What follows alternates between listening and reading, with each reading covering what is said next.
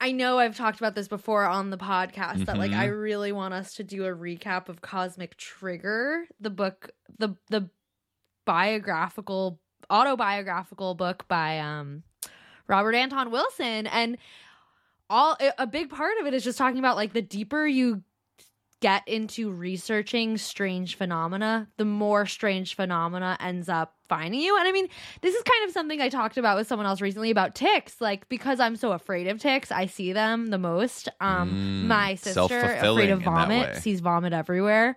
So I don't know if that's definitely a type of like, there's a psychological like bias there, but also, at least in Cosmic Trigger, it really presents this question of like, is this just bias? Is this me just searching for what I'm thinking about, and being like more focused on it? Or is actually like somehow me looking into this thing creating more of that thing, more of it? Not know. Am I like unintentionally speaking to something? Yeah. Anyways, though I'm sure there's plenty. I mean, if our hater, if you're still out there, I hope so. I hope you're ready to eviscerate us even more. But I mean, like they would say, they would probably take issue with that because they would probably think we're trying to like draw the line between like, you know, the double slit experiment and say that it's like our eyes looking that causes the difference. But like, that's not what we're saying. But like, maybe that's what's happening. I don't know. Whatever. We can attack our hater till the cows come home. But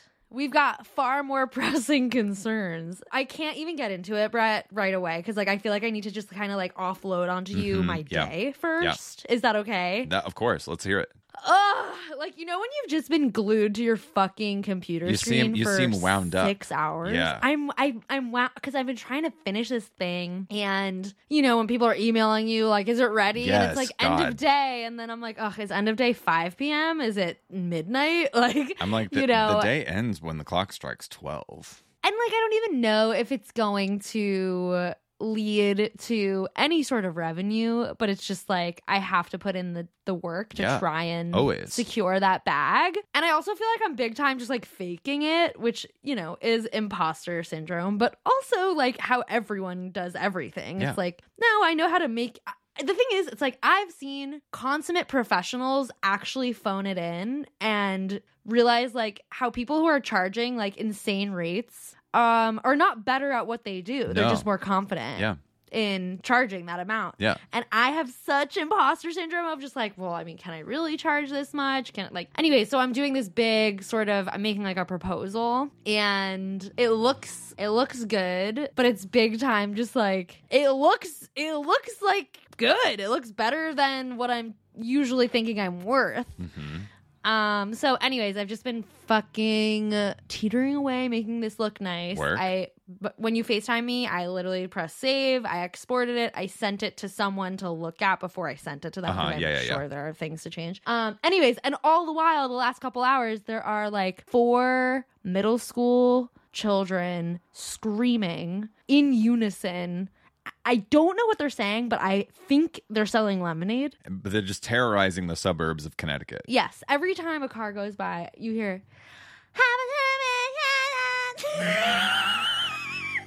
literally sounds. Can you hear it? Because I can hear it. Not really, no. I don't know what they're saying, but it's but they're gotta selling be lemonade. something. I mean, honestly, Yes. Work. We stand early entrepreneurs. Literally work. They know their worth. And they're not afraid to scream it from the freaking rooftops. Honestly. Or from the corner of this state road and this local road. How much is lemonade in Connecticut? I saw on Twitter this past week. With inflation? Well, so the reason I ask, I saw on Twitter this past week a photo of guacamole that was bought in the Hamptons. And we're talking like a regular grocery store size. They made the guacamole at the grocery. It was, let me guess, $29.95. You're not gonna let me guess. No. $29.95. Mama, for avocados. $30. The dollars. For mashed up avocado. Those white people were eating onion it up. Yeah, $30. Literally. Oh, God. So that made me think, how much is lemonade in Connecticut? Different state. But I have actually paid $6 for a mango in LA. Yeah. Easy. And then someone was like, you know, you can get mangoes for like $1.50. You're like, but it's not this mango. Well, I don't know. I just really was like desperate. And I was like, I guess this is the going rate. Got it. I was like, this must be the going great for mangoes. Knowing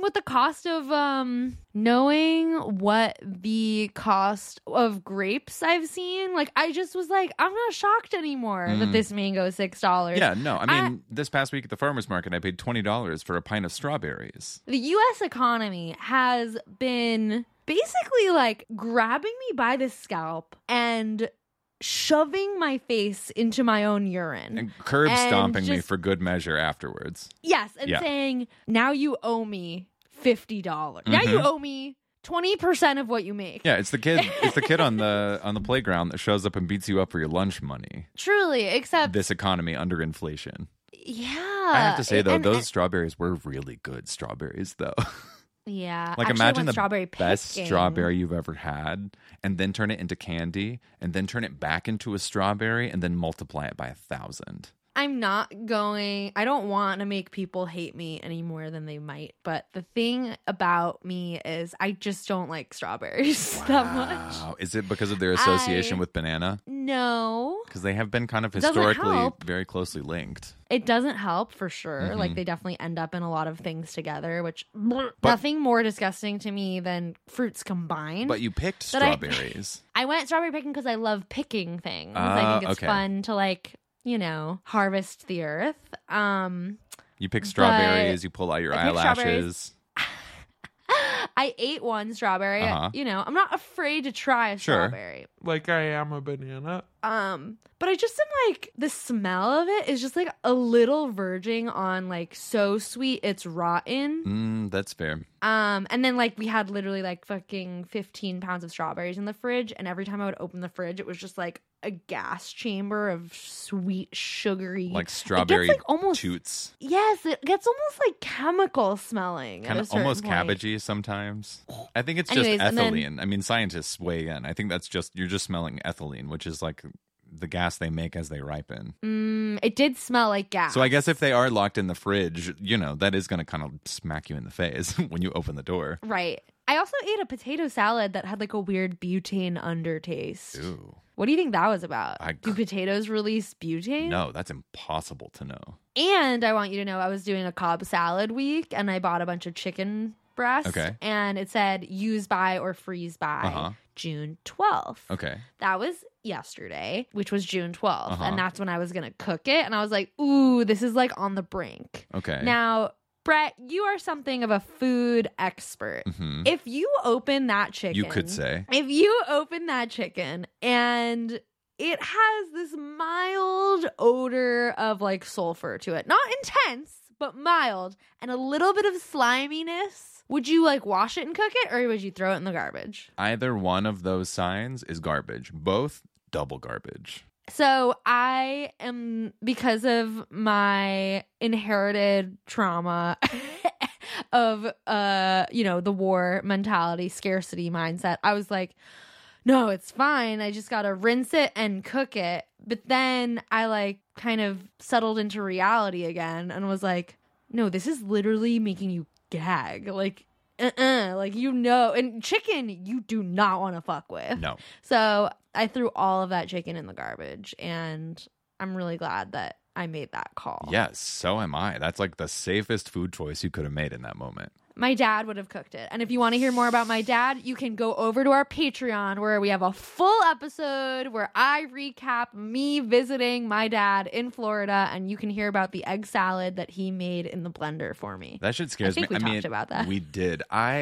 Chicken especially scares me. I'm like, maybe it's a hot take. I don't know. I don't rinse chicken. At most, I like use a paper towel, dry it off, that kind of thing. But like to put a chicken or any part of that under your sink, it's like you really want to take the risk of splashing your entire counter, everything with like what could be salmonella? No thanks, not me. No, I know. And our friend Emily notoriously got salmonella poisoning when she was doing that exact thing.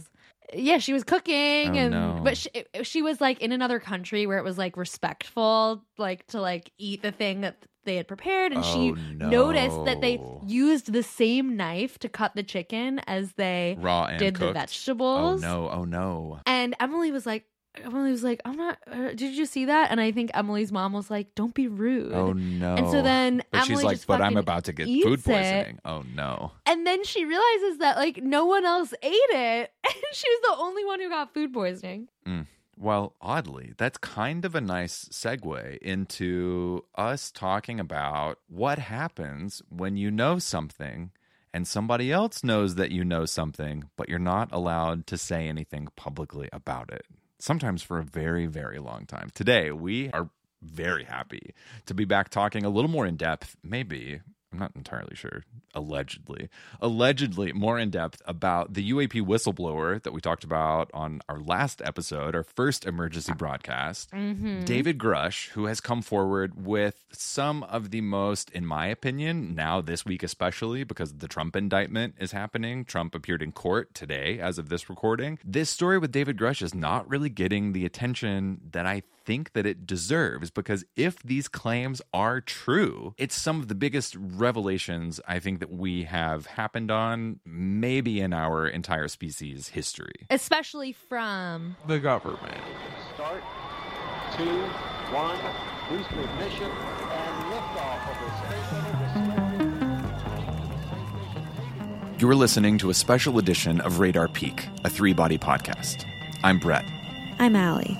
And today we're taking a deep dive into the story of UFO whistleblower David Grush and his claims the United States have been recovering and covering up UAP for decades. Is this what disclosure feels like? Stay tuned. Energy unit reporting. All systems go. Coding unit reporting. All systems go. Amplifier unit reporting. All systems go. Interference monitor unit reporting. Within acceptable range. Begin transmission.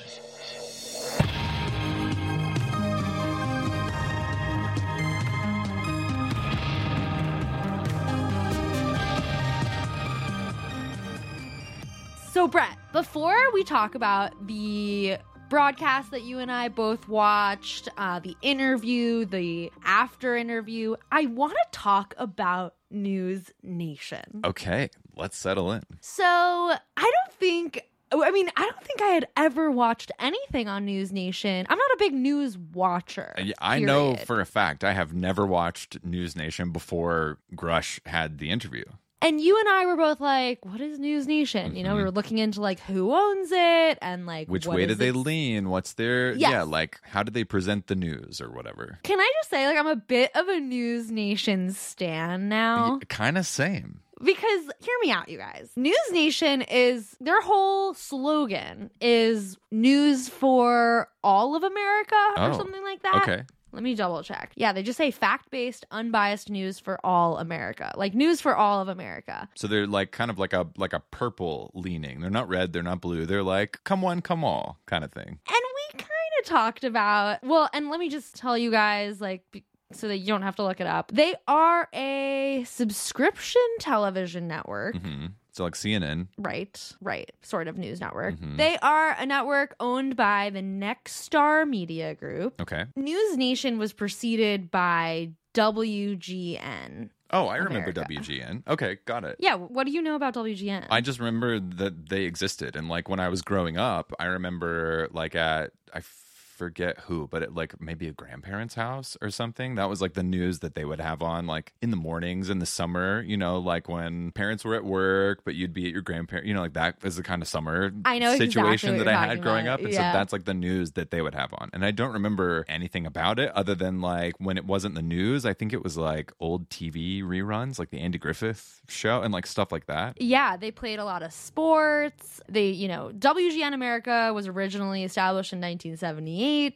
When United Video Inc. began redistributing the signal of WGN TV, which was Channel 9 in Chicago. Got it. And they just started like rebroadcasting that to cable and satellite subscribers throughout all of the U.S. This expanded this independent station into a lot of new vicinities, and it became a super station. They converted to a cable news channel in 2020, actually. Oh, like really recently. Really recently. On September 1st, 2020, WGN America launched a 3-hour long primetime newscast called News Nation when Nexstar Management, and I'm getting this from the Wikipedia page, commissioned research from television subscribers that determined basically a ton of people were dissatisfied with opinion-based programming on cable news channels such as CNN, MSNBC, Fox News. Just people being like, I don't want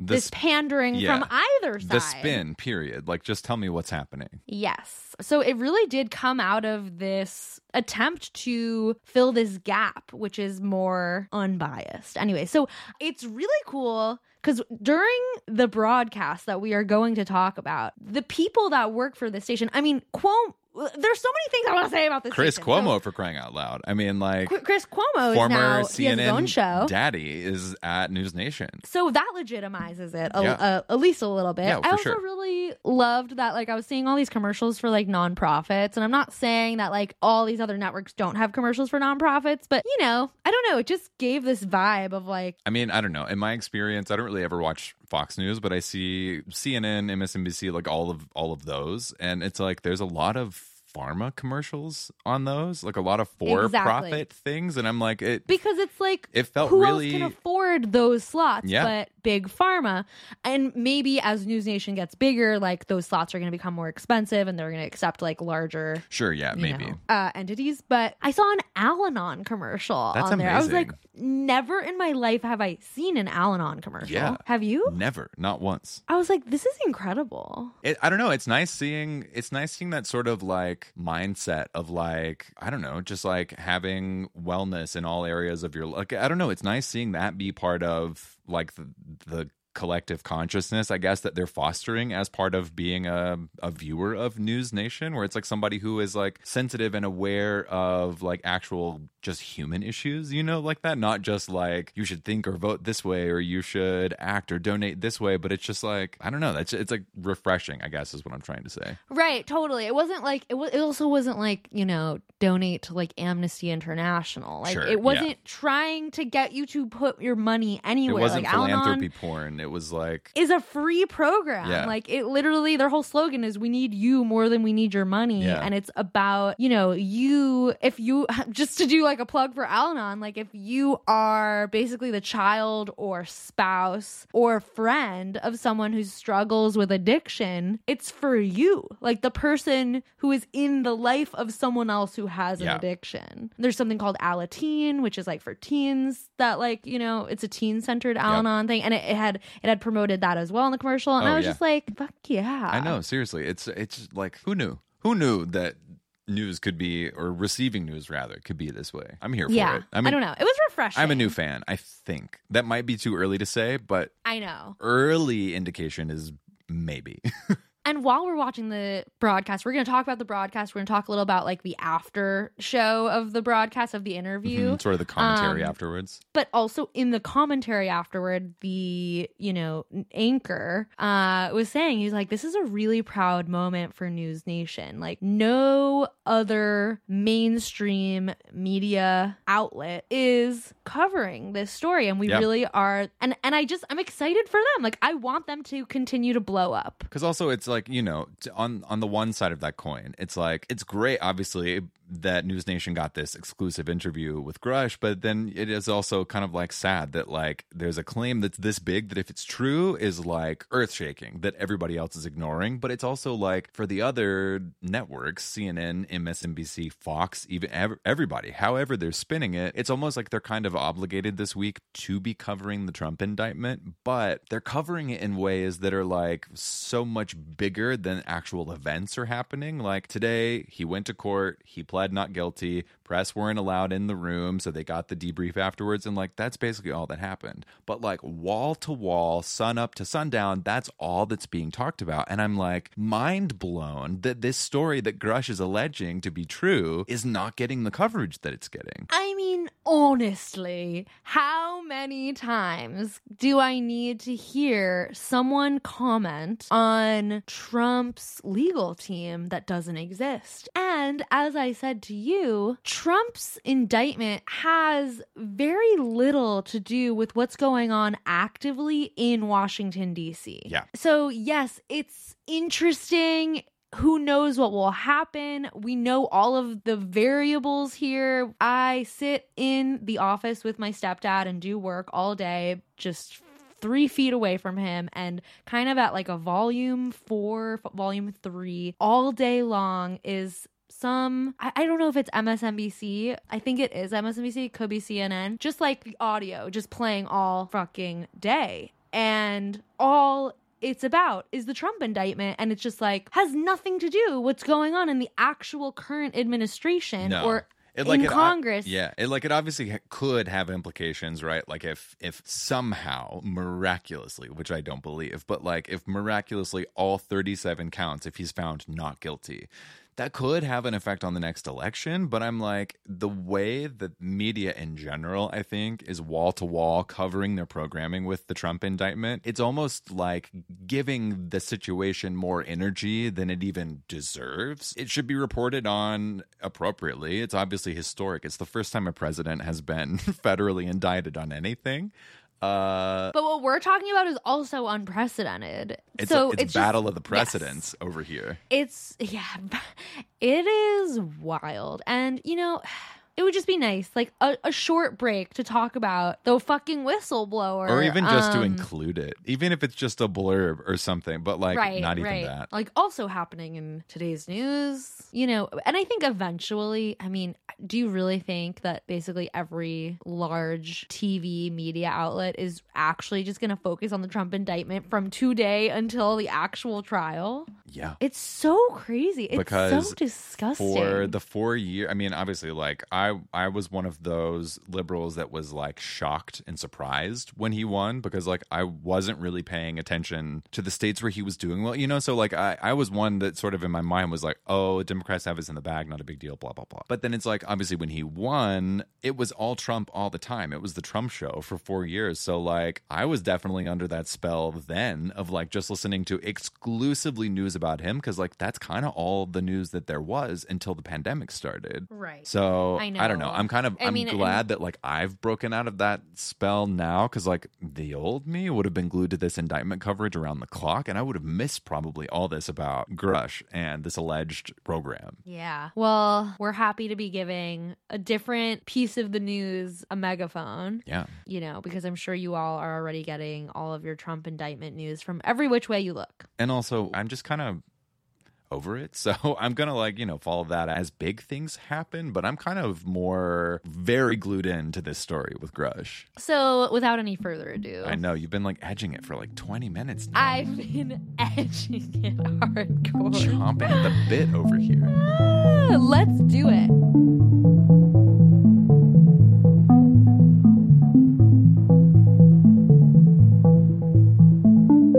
Brett so generously texted me the time and place to watch the full-length interview with UFO whistleblower, former intelligence agent, former leader of Arrow, David Grush. And sure enough, I tuned in and wow.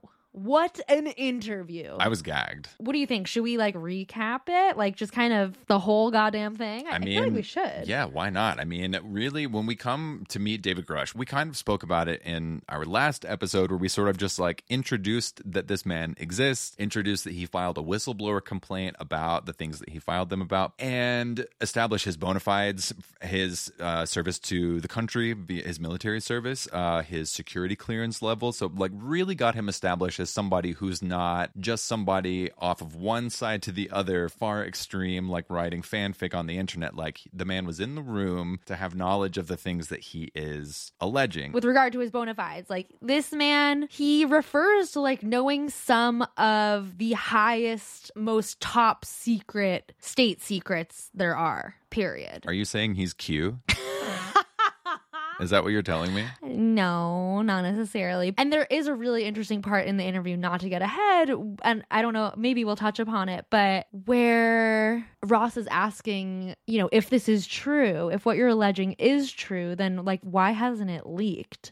And he's essentially like, listen, I know lots of things that are true that haven't leaked. I know many, many, many government secrets, and they are not going to leak. Unless obviously they're in Trump's boxes.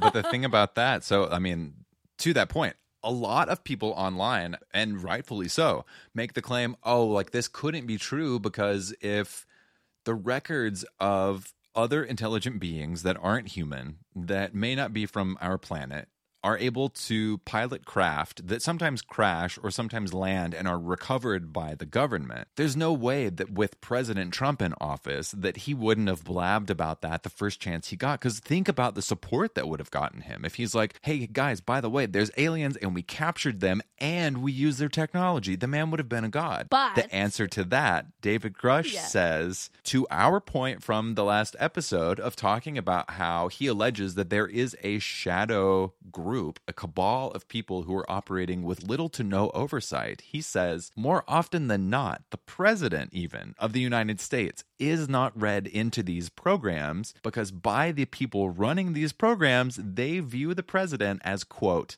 a temporary employee of the United States. So funny. So fucking true. Like, we talked about it a little bit last time, but like that is B613, the fictional spy agency from the show Scandal. It's like a group of people who probably for like decades or whatever, like served in their little corner of the intelligence community, but then they sort of got like a black budget upgrade. So now they like exist still in the government, but like not really, because nobody is their authority figure. They don't really have to answer to anybody or like receive directives from anybody. They just sort of operate. Yeah, and it's like TV doesn't, I mean, yes, there's things that are fiction and made up on television, but like spy shows, you know, that's all based on real shit. Like we heard about it in the Trump indictment. And if like your measurement of truth is like Fox or CNN or MSNBC or any outlet that is reporting on the Trump indictment, then you know as well that like some of those state secrets that are in those boxes have a lot to do with like the strategies of these like spies and like people that are planted in certain countries, and like these are all the soil for so many television shows and fictional narratives. And so just as like there is in Scandal. Are you doing 24? Yeah, I'm doing 24. Just as in Scandal, there's this like shadow government. This idea is not like a complete and utter fabrication of the imagination. Like this is a very real thing. Yeah, Trump has been talking about the deep state since he took the stage, I feel like. And the disinformation campaigns that the Pentagon has admitted to running since the 1940s are real. So it's not really a far leap to imagine a cover-up surrounding the knowledge of other intelligent species that are not human. Exactly. Like they've done it before. Why wouldn't they do it? It's not absurd. I mean, to think that they would do it again. I was just watching Judy Justice last night, and she talking to one of the people bringing a case before her. Judge Judy says, "Okay, you've admitted to this thing once before. It's not a far cry for me to imagine that you'd be capable to do it again and multiple times." And she ruled in favor of the other person. And I'm like, if a judge would say that, they would say that about potentially a government as well. Yeah. Yeah. It's like you're delusional if you're looking at the Pentagon and you're going, they wouldn't do that. They wouldn't. They just wouldn't. But they wouldn't lie to us. They wouldn't keep something from the president. Like, are you kidding me? But also, Donald Trump. Not all lies are nefarious. I mean, obviously, some lies have to be told, or some 100%. Levels of information have to be held, because like not everything that's in the public interest is in the interest of the public. Do you know what I mean? So like that's why we always talk about disclosure specifically. It's going to be a very slow drip until it's reached the point where like foundationally things have been prepared so that the wall can break open. You know what I mean? Where like exactly, it will be very slow until it's not.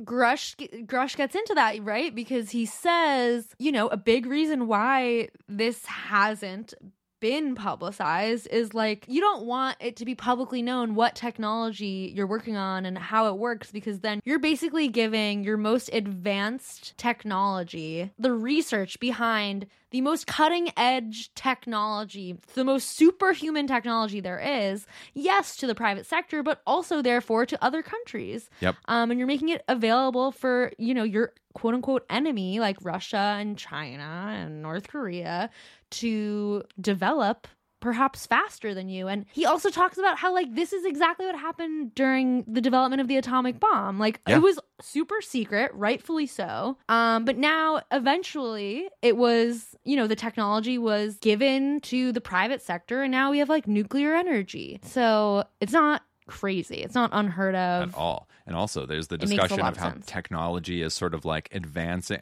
Really, I mean, since the advent of any of our technology, it's all progressed at this exponential rate. I mean, you think about like the gap between like the very first telephone and the iPhone that can now make calls via a satellite network. There's not that much time in between those two bookends. So there's a real discussion of, well, if this program that Grush alleges exists has been collecting crashed and recovered materials for as long as he alleges that they have been, maybe that's an answer for why our technology seems to have progressed so quickly, and in some areas, maybe faster than we have uses or applications for, because they could be coming from reverse engineered technology that by now has filtered out into the public sphere. Interesting.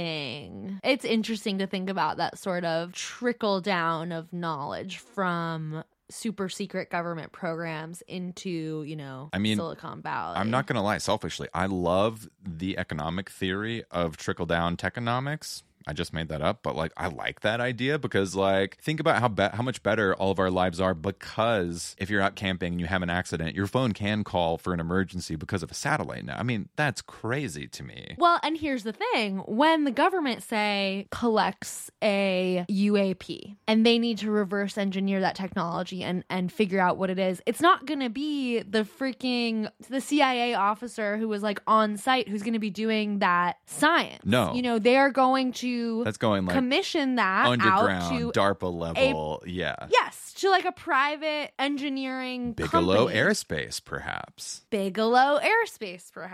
So that's I'm just thinking about how it actually does happen. This like trickle down, and it's pretty seamless. Actually, someone's got to do it. That person usually runs a company that is not owned by the government, and who knows what like the, you know, NDAs look like, how long they last. I mean, I've seen Apple NDAs. And like, I'm sure these are like pale in comparison to like anything the government could give out. I'm sure those NDAs are so ironclad, scary. Right. Like you break you break the NDA and you wake up the next morning in Guantanamo or something. Not know. No, I think it's an interesting theory you pose that, like, you know, the reason for about tech. This saltatory leap in technological advancement is a result of actually bits and pieces of non-human technology making its way into the private sector. Yeah, I mean, you bring up an interesting point that I was curious to talk with you about, and for those of you listening. So part of the complaint that he brought forward, if you missed our last episode, please go back and listen to it. It's just sort of like a quick dive into who he is, what he alleges, and what he alleges the government has been doing and for how long. To that point, he alleges that there's a program that has been running for decades in the U.S. where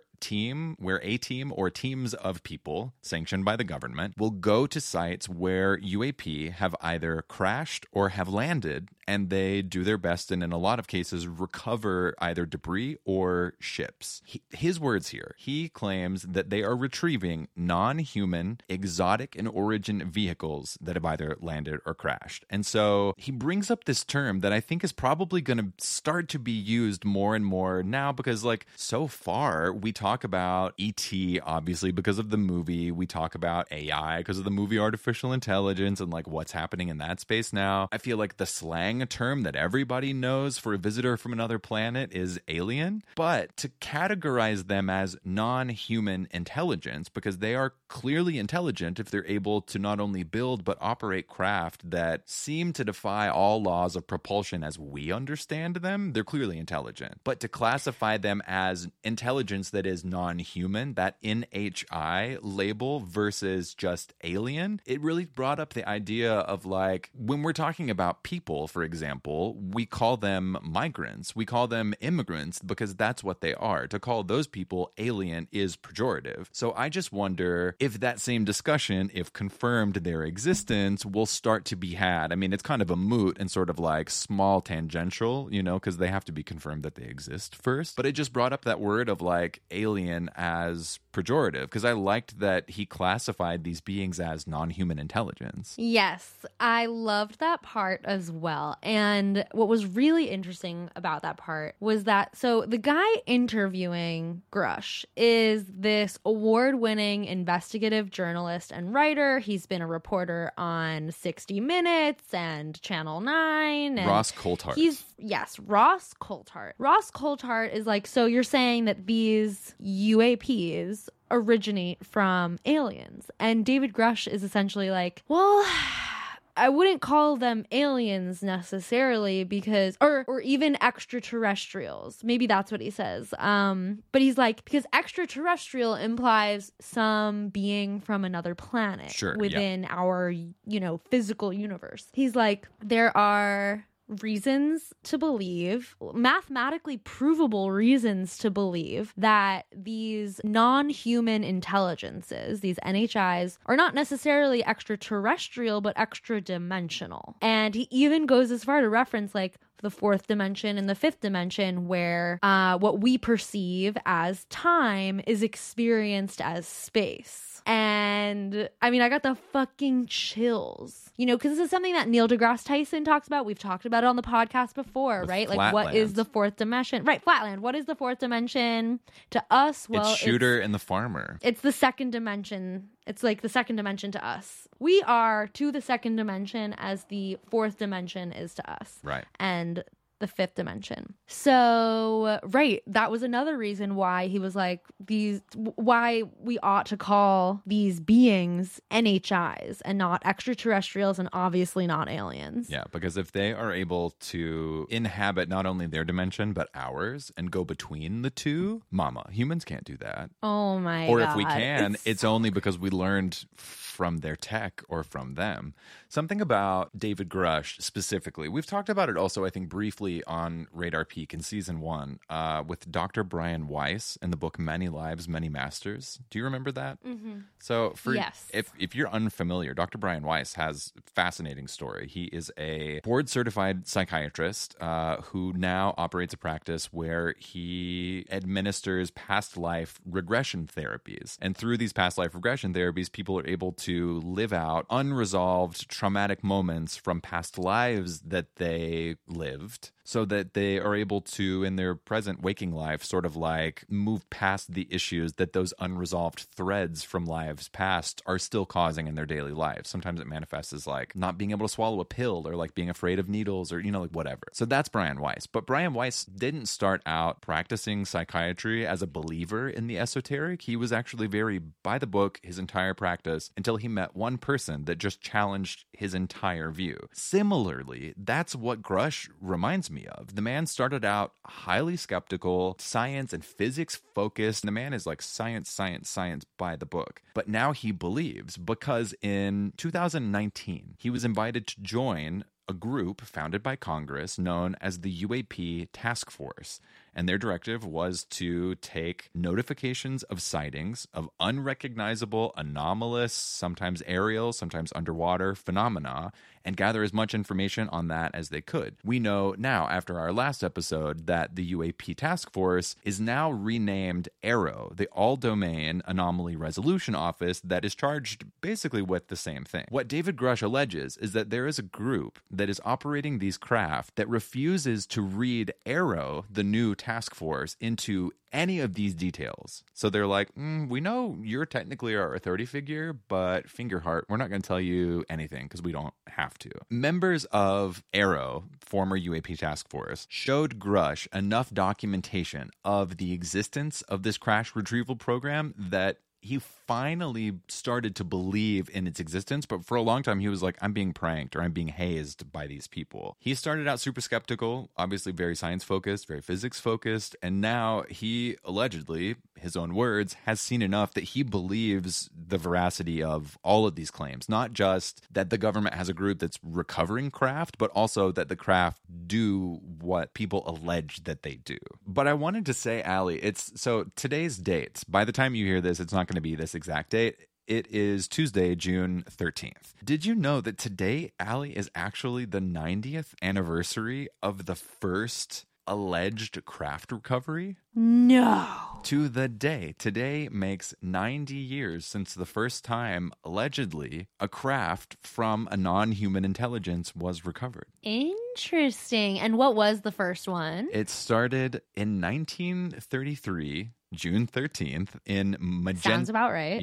In Magenta. Oh, right, in Magenta, Italy. At the time, Italy was still under the influence of Mussolini, and under Mussolini's government, UAP were being documented left and right. I mean, there were memos that were being written by the military, there were memos written by Mussolini's personal secret service, and in some of them, they include sketches of the craft. I mean, they're crude, because it's like, people are only seeing them for a couple seconds. They obviously don't have iPhones they can film with, but they're like, it kind of looked like a bell, or like the front end of this plane chopped off, flying, but changing its direction, like really crazy things. And so allegedly, in 1933, the Italian government recovered the craft and relocated it to a secure location, which was like a really highly protected Air Force Base. And with the help of the Vatican, gag. Always.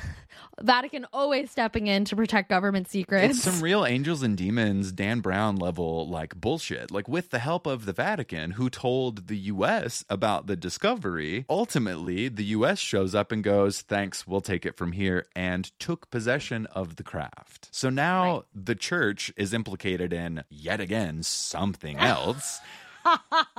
And to my mind, I'm just thinking this throws a brand new fresh log on the fire that is the ancient astronaut theory community, that all of our major world religions are actually founded not on what we identify as a god, big or little g, but they're actually formed by visitors that amassed followings who maybe were trying to sort of steer the development of the new budding human race. It not definitively that, but not that. That's what I'm thinking about. Totally. Yeah. No, you're right. I know this is such a trivial parallel to make, but as I think of all the people that are such devoted non-believers and devoted skeptics and devoted to being no, you're a fucking idiot for thinking anything is true or possible. There's just thinking of if you are a person in the world, you may have heard about Scandival, and Scandival. I don't even watch the show, and I've heard about Scandival. Exactly. So Scandival was just literally a cheating scandal on this reality show,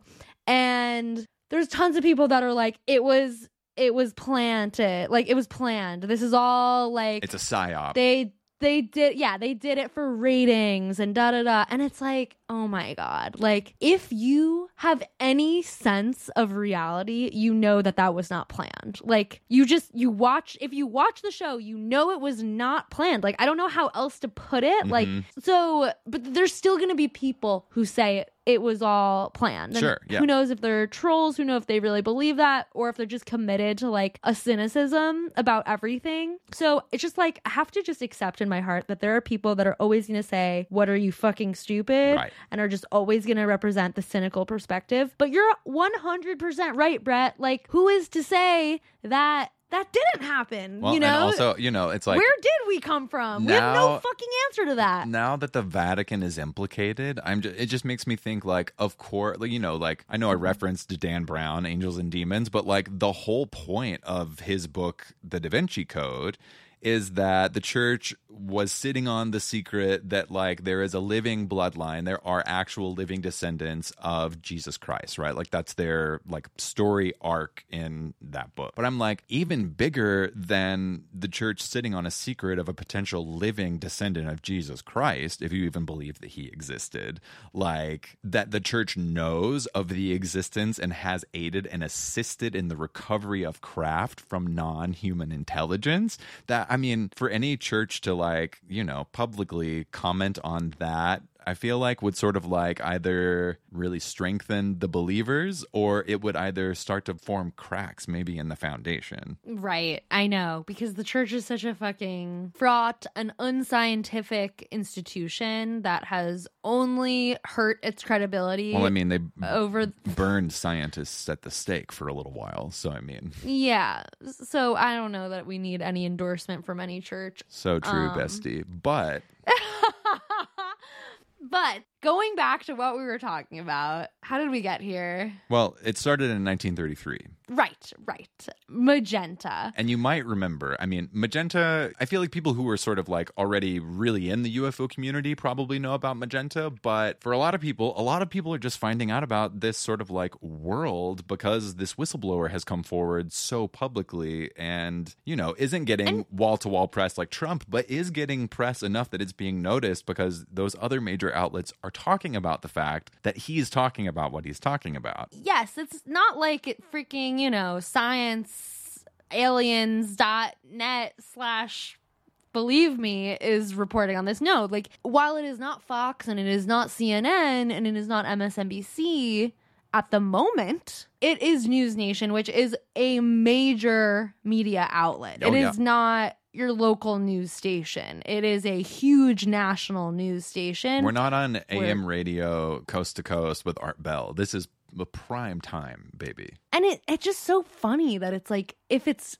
just so funny that people think like, if it's not on my biased news source, then it's not happening. Right, or then it's not real. important. Mm-hmm. And it's not important enough. And it's like, don't you see that they are only reporting on what benefits their pocketbooks and their constituents and their freaking shareholders. They're shareholders. That's the word I was looking for. So I just really want to encourage everyone who's listening to encourage your friends and family who are, you know, sucking the teat of MSNBC or Fox News that like, that is not all of the news. That is not all of the important news that is happening. In fact, it is literally just the most profitable news. Sponsored by Ozempic. I mean, that's it. Anyways, I could do 1,000 rants per hour. I know you could. We'll put that on Patreon. But because I want to. I want to witness it. You are, baby. But okay, so yeah. So 1933 Grush talks about the Magenta crash. Yep. And then he goes on. Okay, so go on. Like, walk me through this. So 1933, that's the first one. 1947 is the next one that you might have heard of. It happened in a little town in the American Southwest called Roswell, New Mexico. Roswell. And that one obviously is arguably the most famous because the government had some things to say about that one. And then they had some other things to say about that one. And then much later, they had even more things to say about that one. The details of Roswell, because I mean, he was part of Arrow at the highest levels of security clearance. The man knows what happened at Roswell. He was asked point blank, what happened at Roswell? And those details he says he can't disclose publicly, quote, right now. And I'm like, okay, King, I'll wait.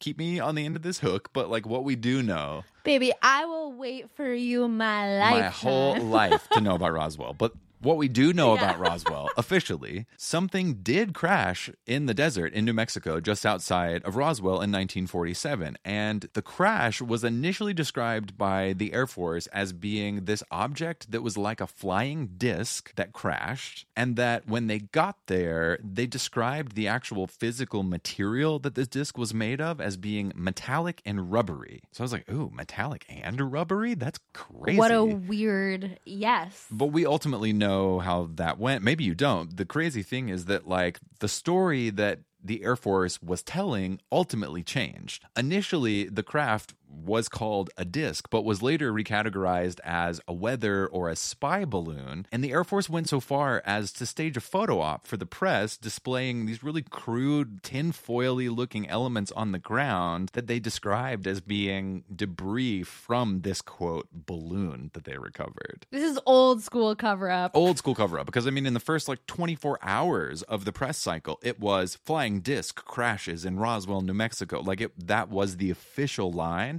And then the switch up happened. And then based on the switch up, like, oh, this is a weather balloon or a spy balloon. That's the official story until 1994, when the Air Force, because of growing public discourse, because of just like general conspiracy theories, it taking over the collective consciousness, the Air Force published what they hoped would be this be-all, end-all for the Roswell incident. But according to Grush, he says it's, quote, a total hack job. Those are his words. And he's basically like, anybody who has read this report or anybody who reads this report who has analytical skills, like any, can see that this entire report conflates a whole bunch of unrelated things together to try to make a case.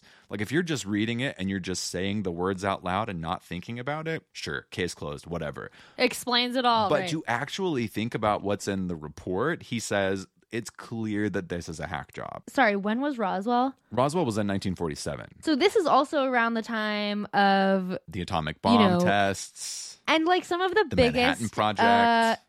CIA disinformation campaigns, and this is the beginning of like the complete discrediting of anyone who came forward claiming to have seen a UFO. And like, this is where we get, the tinfoil hat conspiracy. Isn't it where the term conspiracy theory and conspiracy theorist comes from? Wasn't that coined by the CIA to talk about people talking about theories that are so on the fringe that they're able to categorize them as conspiracy theorists to discredit them, even if the theories are true? Also, if you remember from a few of our episodes back, this is around the same time also that allegedly then President Dwight Eisenhower met with two races of non-human intelligent beings, one of them promising to give all the tech that we could ever imagine if we would turn off our nuclear missiles, which America was not interested in, and the other race of non-human intelligent beings that said, oh, we don't give a fuck about the nukes, just let us abduct people and let us take cows and use them in our scientific research. So allegedly, it's around the same time that Eisenhower was also making this pact with these intelligent beings. The term conspiracy theory, as a quick aside, is itself the subject of a conspiracy theory. Oh my God. Which posits that the term was popularized by the CIA in order to discredit conspiratorial believers, particularly critics of the Warren Commission, by making them a target of ridicule. Got it. Okay. So it wasn't around UFOs. So not around. But actually, that's not like an ironclad theory, though, that actually came from the CIA. That's just what we all believe. Yes. That's amazing. Right? What a genius way Honestly. to completely discredit any opposing theory to the official report. Truly. The other thing I wanted to say, what were we just talking about? We were just talking about how in 1994, the Air Force published this massive document saying definitively, like, Roswell wasn't aliens. They're not from another planet. It was a balloon. And here's all our science that tells you why. I just want to say, like, I went to Roswell.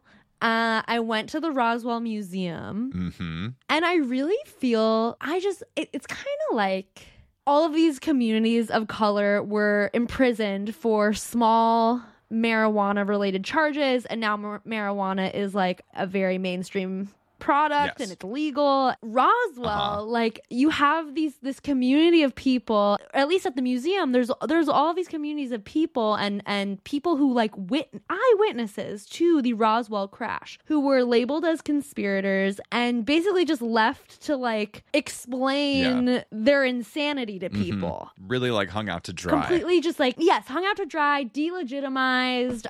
It's a sad place. Yeah. Like, the museum is not impressive. It is not validated by any like major institution. By design. But you have all of these by design, and you have all these people. And so it's like, if we do move toward this place of like correcting history, correcting the rewritten version of history, and like getting honest, those people are owed a big apology, because there's a lot of people whose lives were basically ruined. Yeah, it's like, what kind of reparation could the government even offer? So that's Roswell. And arguably the most famous UFO incident in America, if not the world, just because of how it was publicized, and then sort of like how the Air Force got involved and then changed their story and kind of made the whole thing feel like even more suspicious maybe than it would have been if they had just like let the story run and play out and, you know, whatever. But the encounters obviously didn't stop there. After Roswell, they continued just like they had been. Notably, in 1967, at Malmstrom Air Force Base in Montana, that's hard to say, Malmstrom Air Force Base in Montana,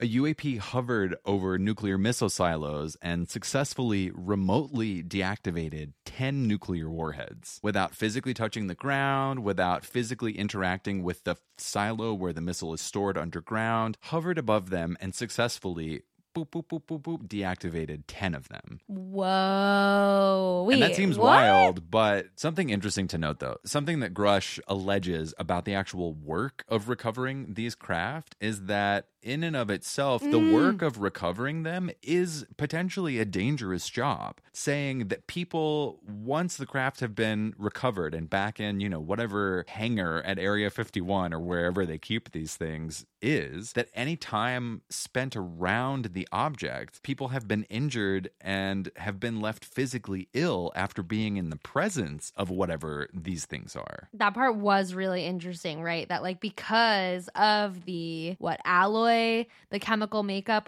not chemical, sometimes but the like molecular makeup. The molecular makeup, like sometimes like the nuclear reactivity of it all physically would leave people sick after having been around them. And he alleges, here's the crazy thing I thought too, like it's crazy enough that the U.S. is allegedly recovering crashed or landed and then abandoned UAP, but he declined obviously to say where any of these are stored because obviously like that in and of itself is a national security risk. So it's like he's doing diligence and like following the law as he understands it with these disclosures. He has a very good sense, like boundary around like what is a national security risk and what he can disclose, and that's respectable. So go on. But not to gas up Bob Lazar because like, you know, I'm on the fence leaning towards, you know, debunked on Bob Lazar, but he does allege that in the area S4, Sector 4, within Area 51, that the military not only has hangars that are sort of like hidden in the sides of the mountain, but hangars that are the size of the mountains. And I thought that was interesting because that immediately came back to my mind when Grush said that these ships that are being recovered are big, like football stadium big. Yes. That's what he says. He says some of them are the size of a fucking football field. Better to hide a ship that's the size of Crypto.com arena or, you know, whatever, than inside a mountain hangar. I'm just like, wait, I don't want Bob Lazar to be right just because I've already decided that he's wrong, you know, like in my own bias. But I'm like, he talked about this, though. I'm totally with you. I'm like, Bob, I don't know. You do have a lot of... There's a lot suspicious. Yeah, there's a lot to Bob Lazar's discredit, I think, personally. But it's like, you know, just because somebody has a lot of things to their discredit doesn't mean that they're going to be wrong 100% of the time. So it's like, I don't know. I'm not begrudging that he could be right. I don't want him to be, but I'm like, that's what it reminds me of. Hearing that these ships are allegedly as big as football stadiums, I'm like, oh, wait, perfect place to hide them inside a mountain in the desert of Nevada or something. Yeah. Something that also I thought was interesting because it's like, you know, we've already talked about how if craft have technology that humans don't have, that we're able to reverse engineer and find applications within our own technology, our own military technology, things like that. You know, you kind of have to wonder and then come to the conclusion, oh, wait, the United States is not the only nation on the planet that's doing this. A lot of other nations have to be doing this because it's like there's no way it's only happening here. And there's no way that every other nation on the planet is like oblivious to the fact that it happens. Like chances are it's happened in a lot of other places. And in fact, we know that it's happened in several places, like the Virginia incident in Brazil. I mean, there's so many that we could go through. But according to Grush, these recovered ships, he calls them tangible technical craft. He's like, it's not swamp gas. It's not something that's like an atmospheric anomaly. He's like, this technical craft that we've recovered, we're in a competition, and I'm quoting him here, a competition with our adversaries to understand this. It's a multi-decade Cold War that's been around us for so long. So then I'm thinking, oh yeah, wait, if all of the wars that have ever happened on the planet between, you know, kingdoms and nations fiefdoms, whatever period of time you might find yourself in, have potentially been aided by technology that's been reverse engineered from recovered craft. I had the thought, and Ross Coulthart asked the question, have humans been hurt? Like, do you know of any active instances where not just the people walking up to the craft after it's been recovered and they feel a little woozy after, but like, do you know of any direct attacks on people? Grush said, I can't really get into the specifics, but I was briefed that malevolent events have happened. Yes.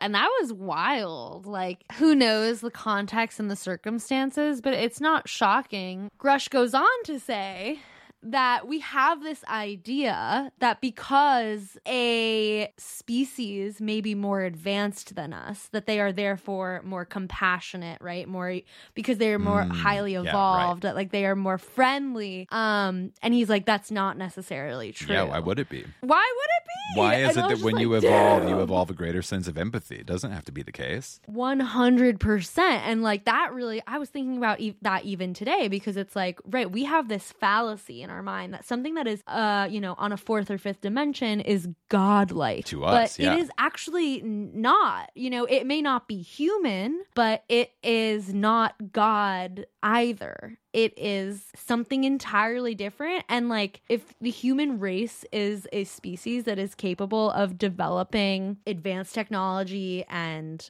higher forms of intelligence and consciousness, but also an ego and a competitiveness and a scarcity mindset and a violent disposition, then it is perfectly reasonable to assume that another highly advanced form of consciousness would as well. We don't know the exact specifics around it, but I was just like, yeah, it is a huge leap to, and just like a human sort of it's a fallacy of mankind to assume that an advanced species is godlike and therefore compassionate. 100%. So I thought that was really interesting. The other reason there is to believe that they've done malevolent things, like even if we're not getting into like potential like murders, is like they are very focused on probing nuclear sites. But Grush doesn't really go into any details regarding whether human beings have been injured or killed by I just have to wonder too. NHI. It's like if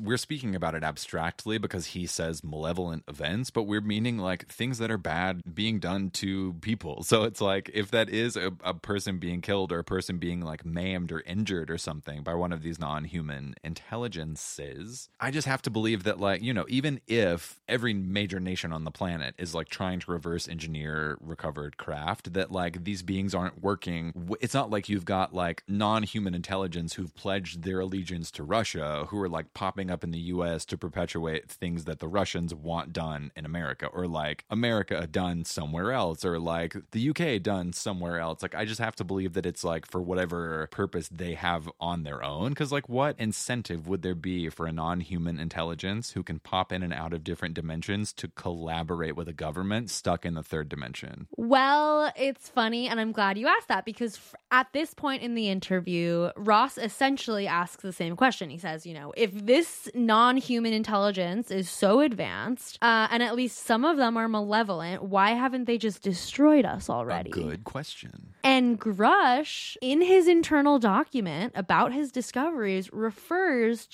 he basically says there are agreements that risk putting our future in jeopardy. And what was it I was saying about Eisenhower and a meeting with two species making an agreement to steal and put back humans and cows?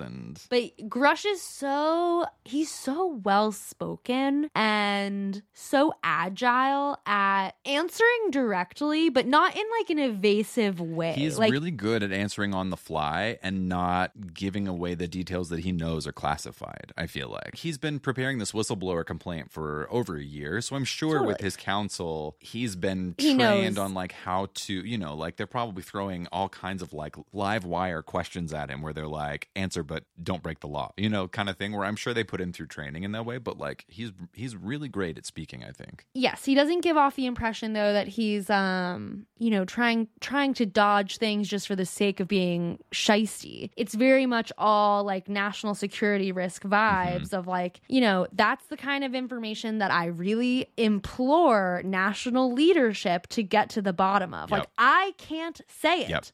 I will go to prison if I reveal the answers to these particular questions. But what I'm here to do is to implore the right people in the right positions of leadership to get those answers. And they are out there. They are not far away. Like, read my document, you know what I mean? And push intelligence agencies to give you the answers that you deserve. And I also do want to get into a discussion of like, or not just a mention, I feel like we do talk about this on the last episode a little bit, but like there's good reason for, I don't blame anyone, shadow government or not, for wanting to evade congressional oversight. You know, there are some numpties in Congress. It's just interesting because in the after talk, they discuss Grush's call to Congress to press, you know, the intelligence community for more answers. And it really highlights the relationship between Congress and intelligence, which is one of like Congress down here, intelligence up here, when in fact, like the way our government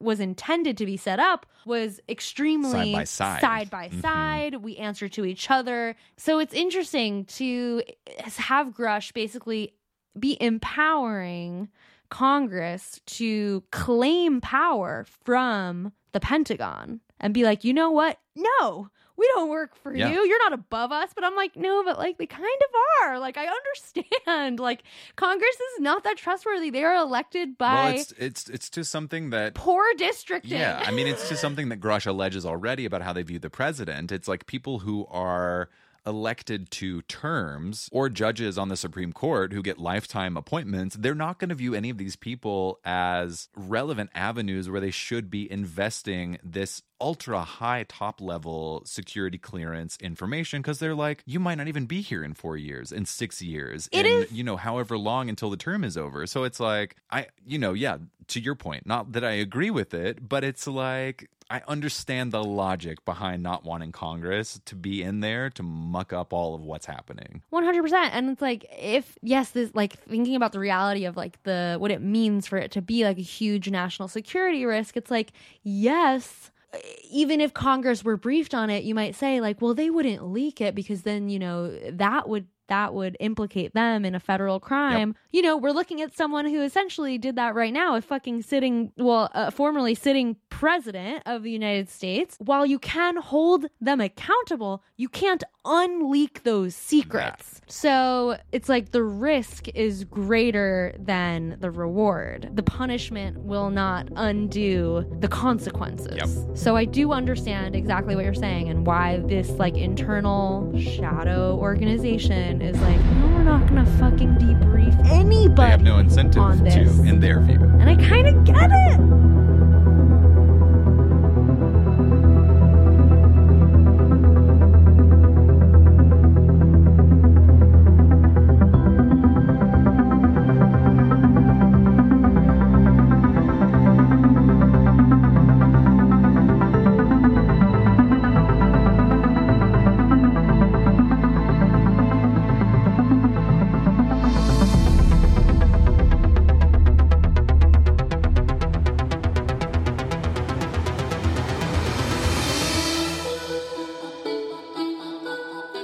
To your point about what you said about Grush saying that agreements had been made, can you give me that quote? Like, what exactly did he say again about agreements that had been made? He says that in his internal document, some of his discoveries refer to, quote, agreements that risk putting our future in jeopardy.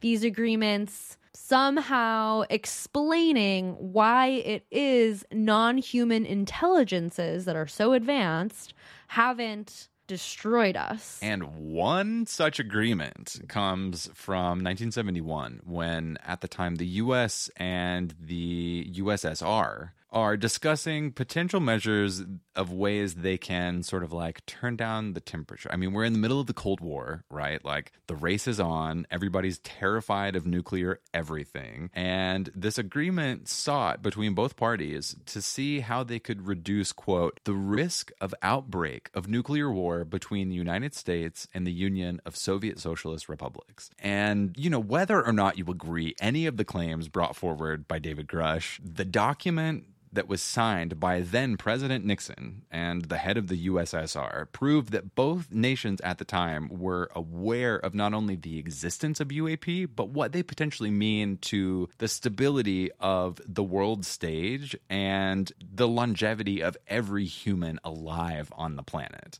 Grush says, if you look at Article 3 of that treaty, because it exists, it's been released, you can read it, you can know sort of like what the thought processes were behind it in drafting it. And Grush says, if you look at Article 3 of that treaty that was signed between the US and the USSR, in there, it talks about identified objects near nuclear facilities or interfering with communications. And that's a treaty that's been used, from what I understand, to notify each other if there's a concerning event, which essentially is just the two nations, US and USSR, in 1971 being aware that UAP exists and then saying together basically like, if we see something that scares us, don't shoot because it might not be us.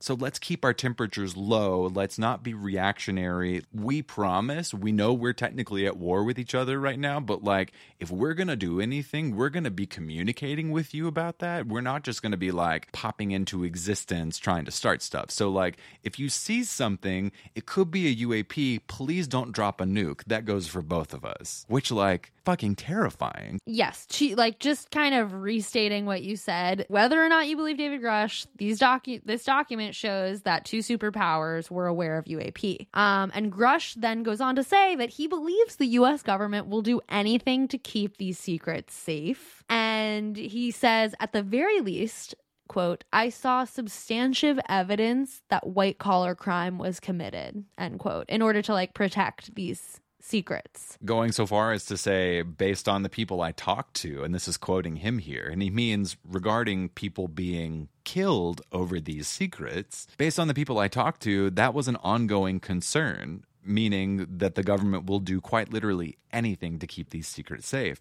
He says, unfortunately, I've heard some really un-American things that I don't want to repeat right now. He's so respectful. And he's also like, I'm not going to jail over this. I've done the thing that I need to do. He's not going to accuse anyone of any specific crime. Like he's really smart in the way that he shares what he knows. But damn, like protect him at all costs. I know, and we've obviously already talked about his bona fides. We've established him as an expert with having not only to have the scientific understanding to be able to digest and synthesize and understand the information from any of the documents being sent around during his time in Arrow, but also the security clearance to be seeing stuff in the first place. And we've already talked about how he's qualified. We've talked about how he was appointed at the invitation to join the task force, how as a patriot he served his country in the military. But when pressed by Ross Coulthart in the interview, ultimately, as great as his retelling is, and as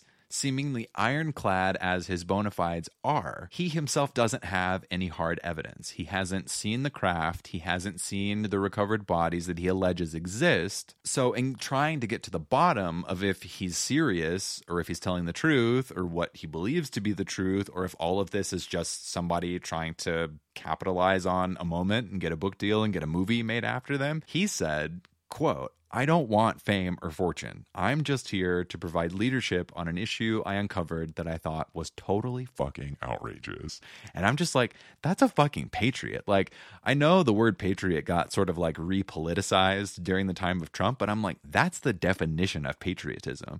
Finding out about something that's going on within your country at a high level of government that has no oversight, that is like decidedly potentially un-American by hiding information that could benefit the national security of not only the U.S. and its allies, but to do the right thing and like at great personal cost to yourself, come forward and say, I, myself, you can find me at this address, via this email, via this phone number, and this is what I know about something that you don't, and you really need to know about it. So I'm like, that does kind of, in my mind, in a way, make up for the lack of tangible evidence that either he's seen and can't talk about or can't show on TV because it's not declassified, or maybe that doesn't exist in the first place. Who doesn't know? But to be sure that Grush wasn't acting too quickly and that his case was well prepared and he wasn't showing up sounding like an uneducated fool just making up claims out of thin air, he took a total of 4 years to gather the information that ultimately made its way into the filed whistleblower complaint. And with the help of his lawyers, who, for the record, have officially ended their representation agreement with Grush, they're no longer his representation, they submitted this whistleblower report to the Inspector General of the intelligence community, who found it both credible and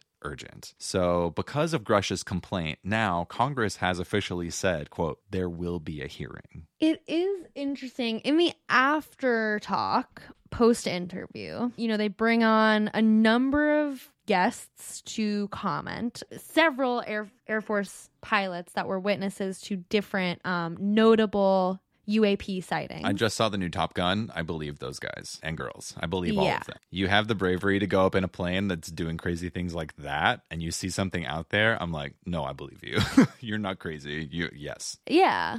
And it's no surprise that, this would be happening around, military sites, knowing that, these probes are interested in our nuclear power and military strength.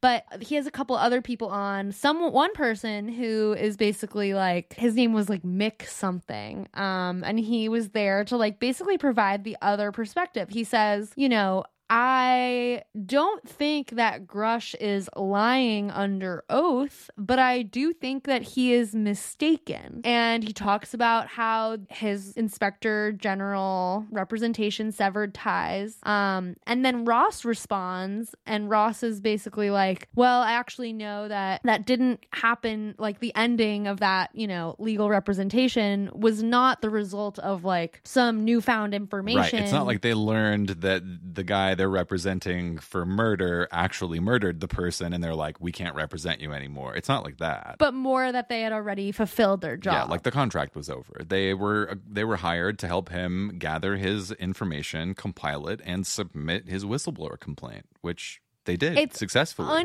It's unclear where this is gonna go, sure, obviously, from here. But Ross did allude to Ross was so funny in the after talk. He had so much to say. It was so sweet. He's obviously a believer. Clearly, yeah. But he alluded to some information that's supposed to come out in the next few days, referencing the legal relationship and clarifying that between the Inspector General and Grush. Yeah, because it does seem like a lot of media outlets have sort of taken their parting of ways, and they have sort of just run with the narrative, even though it's not the case, and they've said as much because they've released a statement saying information about our working arrangement has been mischaracterized in the press, basically. Right. But I feel like that's the sort of easy way to run it, because it's what do we expect of big major news? They're not going to just pick up. It would take a UFO landing in front of the fucking Washington Monument before CNN actually talked about the possibility, I think, soberly, of non-human intelligence. So it's they're not going to be even off the cuff, I feel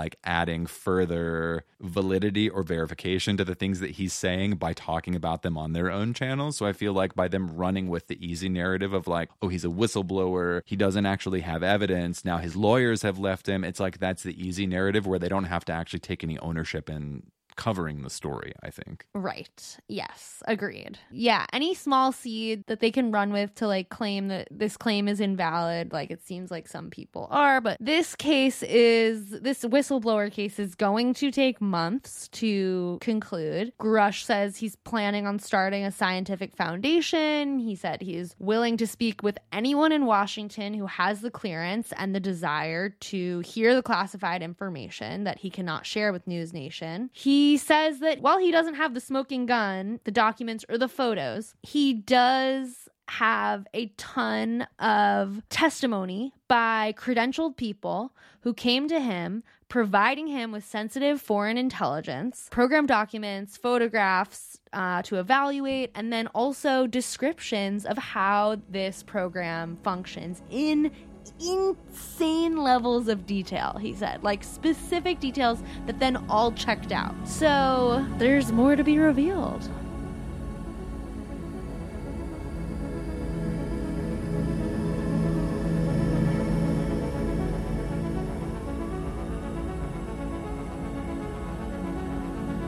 Brett, it's a lot to take in. It's a lot to take in. It's giving... It's like, we're not in season 2 yet of Radar Peak talking about the second book of the three-body problem, but it's like, in the meantime, it just feels like the universe is just like raining content down on us. We're like, well, we have to talk about this. I know. No, it's giving 2027 disclosure. It's giving three-body problem. Like, all... We used to talk about how, like, fact or fiction, like, hard to distinguish, like, where fiction ends and where, true history begins when we were reading the three-body problem. And, like, this is just renewing that sort of confusion, amazement, conspiracy. Yeah, and I will say, to that point, especially in times of, in the days after Roswell, and the days after any major sort of like UAP event that has gotten press through history, the Battle of Los Angeles, whatever it is, in the days after, in the weeks after, in the months after, the space of people talking about that event, talking about official, verified, real, true things concerning that event becomes so muddled with people just trying to advance further theories, their own, this or that, or whatever. So we are going to obviously still be talking about this, but we're going to do our best to weed out the nonsense and bring you just what is actually being addressed, not any sort of the tangential. And if it is tangential, it's going to fall in big if true, and we'll talk about it that way. But I will say, the only thing that I have seen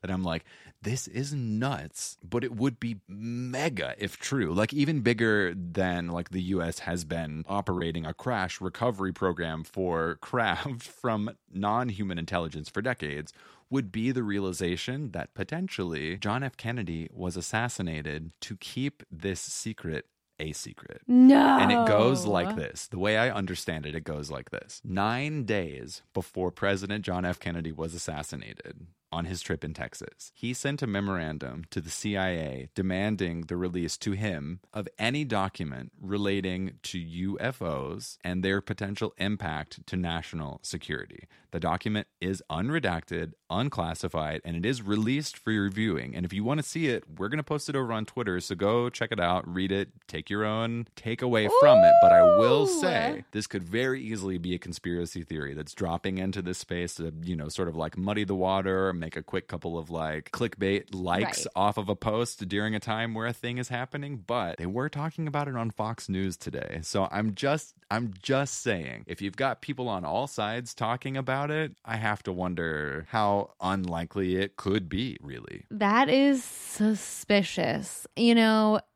mean, imagine the year is 1942. Okay. And someone tells you why is everything in black and white? And someone tells you that, the government is, secretly commissioning a project that is going to develop a bomb that can wipe out an entire city in an instant. Yeah. And you're going to be like, how? That's impossible. What are you talking about? And splitting an atom, like da-da-da-da-da. And it's all just going to seem like absolute malarkey until it's already been used to the benefit of the United States and the technology becomes completely public in an act of war. And now everyone's developing nuclear technology. Right. I actually think it's going to go pretty similarly. This technology will not come into mainstream availability, the private sector, public consciousness until it has been weaponized against our greatest perceived enemies. Foe. Yeah. Exactly, at any given point. So I understand why this is top fucking secret. It is our, what's the word where it's like, it's our trump card. You know what I mean? In the same way that the atomic bomb was. It's like, it will end any escalation. End all answer. And the U.S. needs that more than ever. All we hear about is like the United States is falling in its stronghold as, the greatest power in the world. And we're being put in like more and more precarious positions and shaky alliances. And there are alliances, there are alliances being formed between our adversaries. Yeah, it makes a lot of sense why governments want to keep this lock and key close to their chest, this technology. Why this secret is of the utmost importance to keep secret, and like why they would potentially assassinate leaky faucets. I'm praying for Grush. I think they're not too worried about Grush himself because he does seem to have a handle on like the fact that this is classified. He also, I feel he like would be beheaded. Yeah, like he presented himself in a way, and like it was even part of the interview where like he on the record is like, I don't have any history of mental illness. I'm of sound mind. Like I'm not motivated by anything other than my duty to this country. Like he really has set himself up to be viewed as what I view him in my opinion, is a patriot. I'm like, he really has set himself up to appear as the good guy. And it's like, I always worry about the good guy. I don't think Grush is like saying like the general public should know. I mean, he was kind of saying at one point that like this technology should be used for the betterment of all people. Oh, sure. But I also feel like he understands that like, I feel like what he's really trying to say is it shouldn't be a secret that these programs are in development. Right. He's not saying that this technology should be available now to the public. I think he understands the security risk there, not just to himself, obviously, but to the country. So maybe what will happen is like, yes, Congress will get some answers. There will be confirmation. Yes, okay, you've held the Pentagon's feet to the fire. Grush has blown this whistle, and now we are forced into the corner. We have to acknowledge that indeed we do have a retrieval program, and that will be enough, to just acknowledge that it exists. There will not be like a declassification of the actual reverse engineering. No, they're not reading in presidents. They're not going to read in Congress. But yeah, I understand the Pentagon basically being like, we don't want to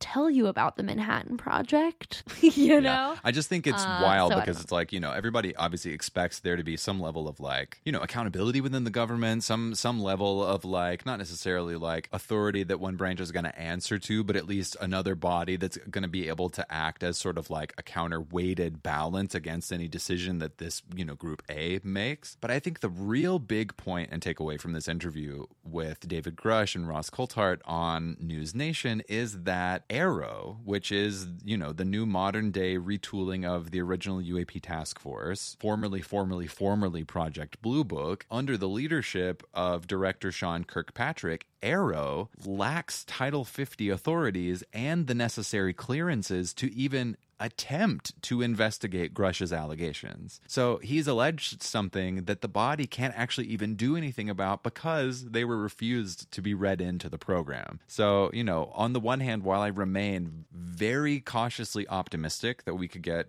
information and that this isn't just going to be some sort of like flash in the pan news cycle from during the COVID times, but like, it's like on the other hand, I have to really manage that expectation and say, well, how much do I really think is going to be uncovered by somebody who only has the clearance to read the first page of the book? If you don't know how it ends, what conclusions can you draw, really? Yeah, no. And in the after talk, they said exactly what we said on our, last week's broadcast. It felt really validating. I have to admit that. It really did, because we had that take first that like they were dissecting Arrow's statement and the Pentagon statement, and they basically said exactly what we said, which was, first of all, they weren't negating its existence of this body, and they also wouldn't know about it. They're like, we can't tell you that it doesn't exist because we don't officially know about it to begin with. How could we? Yeah. So News Nation, we got to at them on Twitter and just be like, we see you. Valuable journalism, because you can literally throw a stone at any channel on the guide and you'll get news about Trump. You're not going to be lacking for news there, but, hopefully we can provide at least little tidbits that you might miss here and there, because there's a lot of news coming out about Grush, even though it's kind of coming from, only one sort of like information stream. I also feel like, this is what I was feeling also when I was watching the interview, like Grush and News Nation and this interview is really speaking to like a really modern level of intelligence. I feel like you're more like your Fox and your MSNBC, like there's a little bit of talking down to the viewer, right? Like if you have someone on and they start talking about quantum physics, like, and and other dimensions, it's going to be framed as like, well, isn't that funny? Right. You know, thanks for coming on. And it's like very much this like... have you seen Don't Look Up? It's literally the scene where they're talking about the asteroid coming to smack the planet and they're laughing it off and going on to the next segment and, you know, whatever. Yes, and you can totally see that. And so, yet, meanwhile, like millions of people in America and all over the world, like, listen to podcasts, you know, like our own, where this is commonly discussed. Like, this isn't the information that is completely reserved to, like, nuclear physicists now. You know, like, the average American has this information at their disposal. It's on TikTok. It's everywhere. Like, you can learn, you know, a lot more than I feel like a lot of mainstream media pundits are like giving their viewer credit for. 100%. And just to see Grush like reference quantum mechanics and quantum physics on this major news platform and just to see it be like given a platform in a mainstream cable news network was cool. I was just like, yeah, that's refreshing because you just don't see that in those spaces. No. And I think we're ready for that as a population at the very least, to just like speak about quantum physics in a more commonplace setting and not be like, that's a bunch of because I think that's going totally over my head. Yeah, because like for so long I feel like the discourse in general has just been purely politically focused in America anyway. It's just, where does this issue fall on the scale of whether or not I'm a Republican or a Democrat, and I'm just going to talk about it in political terms that way. But it's like, I think in general and kind of like en masse, people like obviously at a baseline, whether or not they like know it consciously enough to say it out loud, they want more than that, I think. So I think also that's part of why this story rang like such a bell in like a silent room, you know, because it's like, it's, you know, kind of the one thing that isn't a rehash of some version of some story that we've heard the entirety of our adult lives. It's in no way related to politics, other than like the inherent politics of, I'm going to do something in secret and not tell you about it, even if you find out that I'm doing something that's a secret. Where I'm like, that's just like humanity drama, where I'm like, it's something so familiar and so new and also like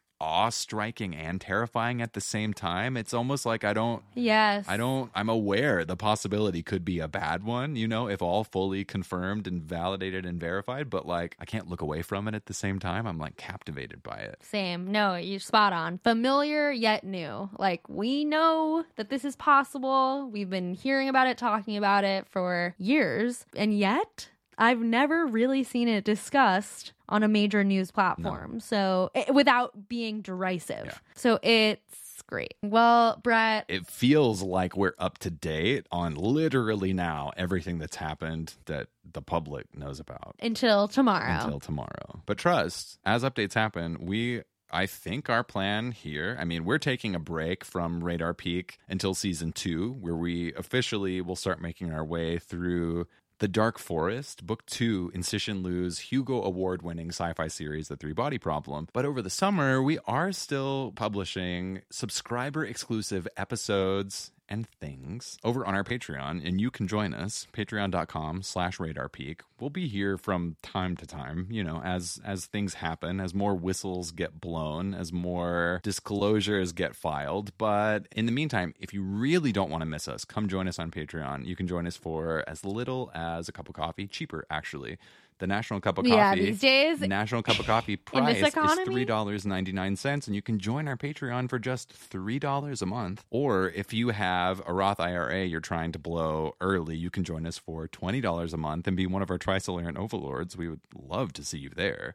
Yeah, and if there's anything that all of this existential sort of extraterrestrial discussion makes me feel, it's like really how small we are, and then how small our economy is, and it's like, what are you saving all that money for anyway? How small our entire third dimension is. Yeah. Stop saving for whatever fucking house that you're not gonna buy, and head on over to patreon.com/radarpeak and put in your little stupid credit card number. Give us that down payment. Give us that down payment, or just a little tiny piece of it. I mean, you know, I'm not going to tell you you're investing in your future, but you're definitely investing in your happiness. and our future. And our future. We are reinvesting your dollar back into bringing you this podcast. We're so excited. We've got some really cool stuff on the way. I don't want to say what yet, but we are really excited to launch some cool things, some merch. So that's all underway thanks to our supporters. Yeah, it's a big, bright gateway that's in front of us, and I can't wait to experience it with you, Allie. And with that, I'm done plugging the Patreon. And with that, I'm done saying words. So thank you for joining us for another special edition of Radar Peak. Don't get used to it, but maybe do. Depends on David Grush and the intelligence community. But in the meantime, I'm Brett. I'm Allie. And we'll see you next time. You've been listening to a special edition of Radar Peak, a three-body podcast. Subscribe and download on Apple Podcasts or on Spotify so you never miss an episode. And join us all summer long on patreon.com/radarpeak. Stay tuned for the official launch of Season 2 later this fall, and join in on the conversation when you follow us on social media at Radar Peak Pod. See you there.